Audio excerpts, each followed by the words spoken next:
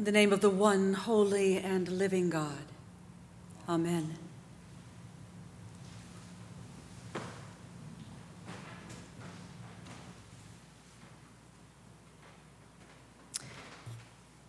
It's hard to hear these words from Paul's letter to the Romans without suddenly seeing the pews populated by people we have loved and buried from this place. So recently, J.T. Shrigley over there in the chancel, Judy McDade up front in her wheelchair, Ellen Compton near her good friend Jean Market. Going back a little further, Betty Thomas in the third pew on the end handing out peppermints to children returning from communion. How often a family chooses this reading from Romans for the burial service. What a comfort it is to hear Paul's assurance that nothing will separate us from the love of Christ. They are especially a comfort when we're not ready to let go, or when the final illness was so hard, or when the one lost was too young, or when something was left unsaid and remains moldering in the heart. A few days ago, I listened as a mother recounted the death of her young adult son. As a teenager on the verge of his graduation from high school, her son was in a terrible automobile wreck. The EMS found him without pulse or breath. By the time she arrived at the hospital, he had been revived and was anxious to see her, anxious to tell her that he had been to heaven. He told her about all the people he had seen that she knew, about the indescribable beauty of everyone and of all creation. He told her of animals unlike any we've seen and butterflies too vivid for words. For a long time afterward, he would try to describe what he'd experienced, and she would try to understand. You mean they were all beautiful like movie stars? She might ask.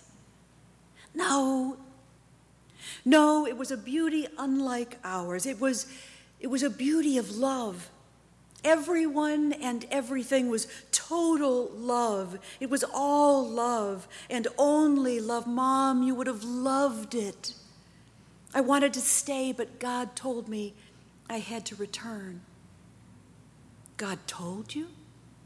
You saw God? What did God look like? No, it wasn't like that. I didn't need to see God. I couldn't see God. God was all and everywhere. There was no separation. I just understood as if I'd been told. I understood I had work to do, but I can hardly wait to go back. We've all heard stories like this. Some of us have even lived to tell them. What I heard that stays with me in this one is how he was changed by that experience. His mother explained that he had always been one to see the world in black and white terms. He had a strong sense of right and wrong, and good and bad, truth and falsehood. She said he'd been gentle enough. He was always quick to confess and the first to apologize. But he had also sorted the world into categories. He could be quick to judge and had little interest in those different from himself. After the accident, all that changed. His world was no longer black and white, but only gray. Heart-rending shades of gray. He seemed to feel a connection to everyone and was often tugged toward strangers in ways his mother and others might find baffling. She remembers in particular the time they walked into Walmart together when he suddenly veered away from her and moved directly toward an elderly woman at the checkout. As he approached her, he opened his arms, and the old woman fell into them, sobbing, crying, "How did you know? How did you know?"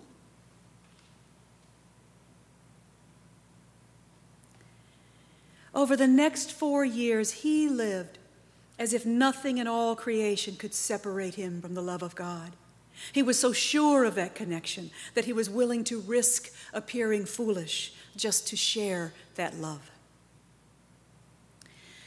The summer before he was to begin graduate school, he walked into the kitchen to find his fiancée and his mother laughing.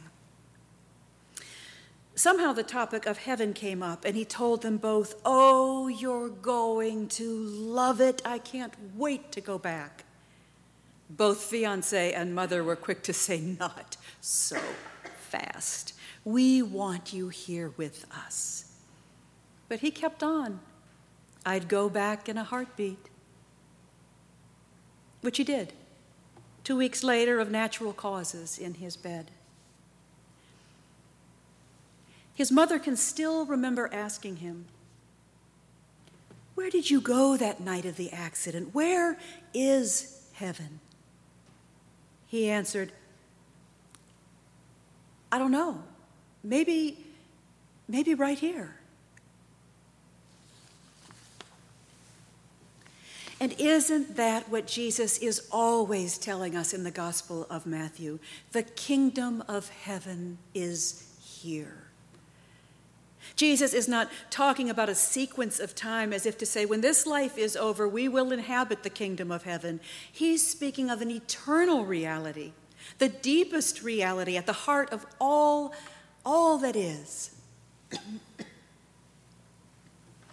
God is here to reconcile, to heal, to make all things new. Jesus is always inhabiting that reality and doing all that he can to make it plain to the rest of us. And parables like the ones we heard today are one way Jesus tries to cast a vision of that reality.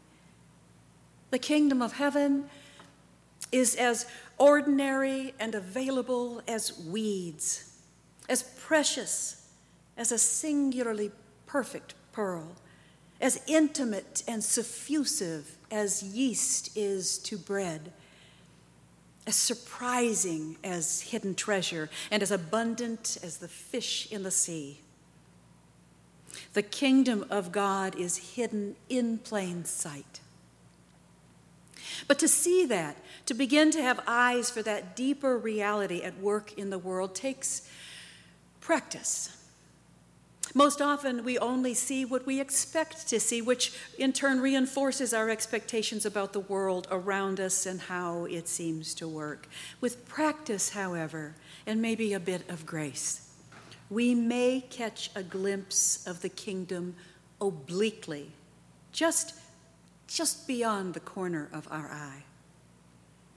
Emily Dickinson puts it this way: "Tell all the truth, but tell it slant. The truth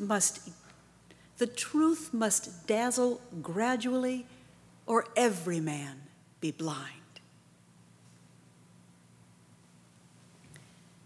The healing work of Magdalene House, our home for women who have survived trauma, sexual exploitation, addiction, and incarceration, is plain enough for any to see. If you follow along, you've heard big news of graduations and restored custody of children. What you likely don't see is the quiet substrate of how they, in turn, bring healing into our community. These very days, when so many of us remain shuttered in our homes, they are out delivering boxes of goods to shut-ins or crafting and affixing encouraging messages to the windows of people isolated in nursing homes, where even their own families are not permitted to visit. Other times the kingdom of heaven is as plain as day and so ordinary we might miss it if we're not looking. Our parishioner, Adam Cox, has always been one you could call if your car broke down on the highway. By profession, he is a mobile mechanic and a good one. He's still here and still repairing cars, but now he's sold his business and opened Uplift Auto, a nonprofit to serve people in desperate financial situations, people for whom the cost of a car repair might take food off the table or who risk losing a job and income for lack of reliable transportation. Look closer yet and you will find the generosity of people who contribute to his good work, so that his family also has what it needs, even as they give themselves away.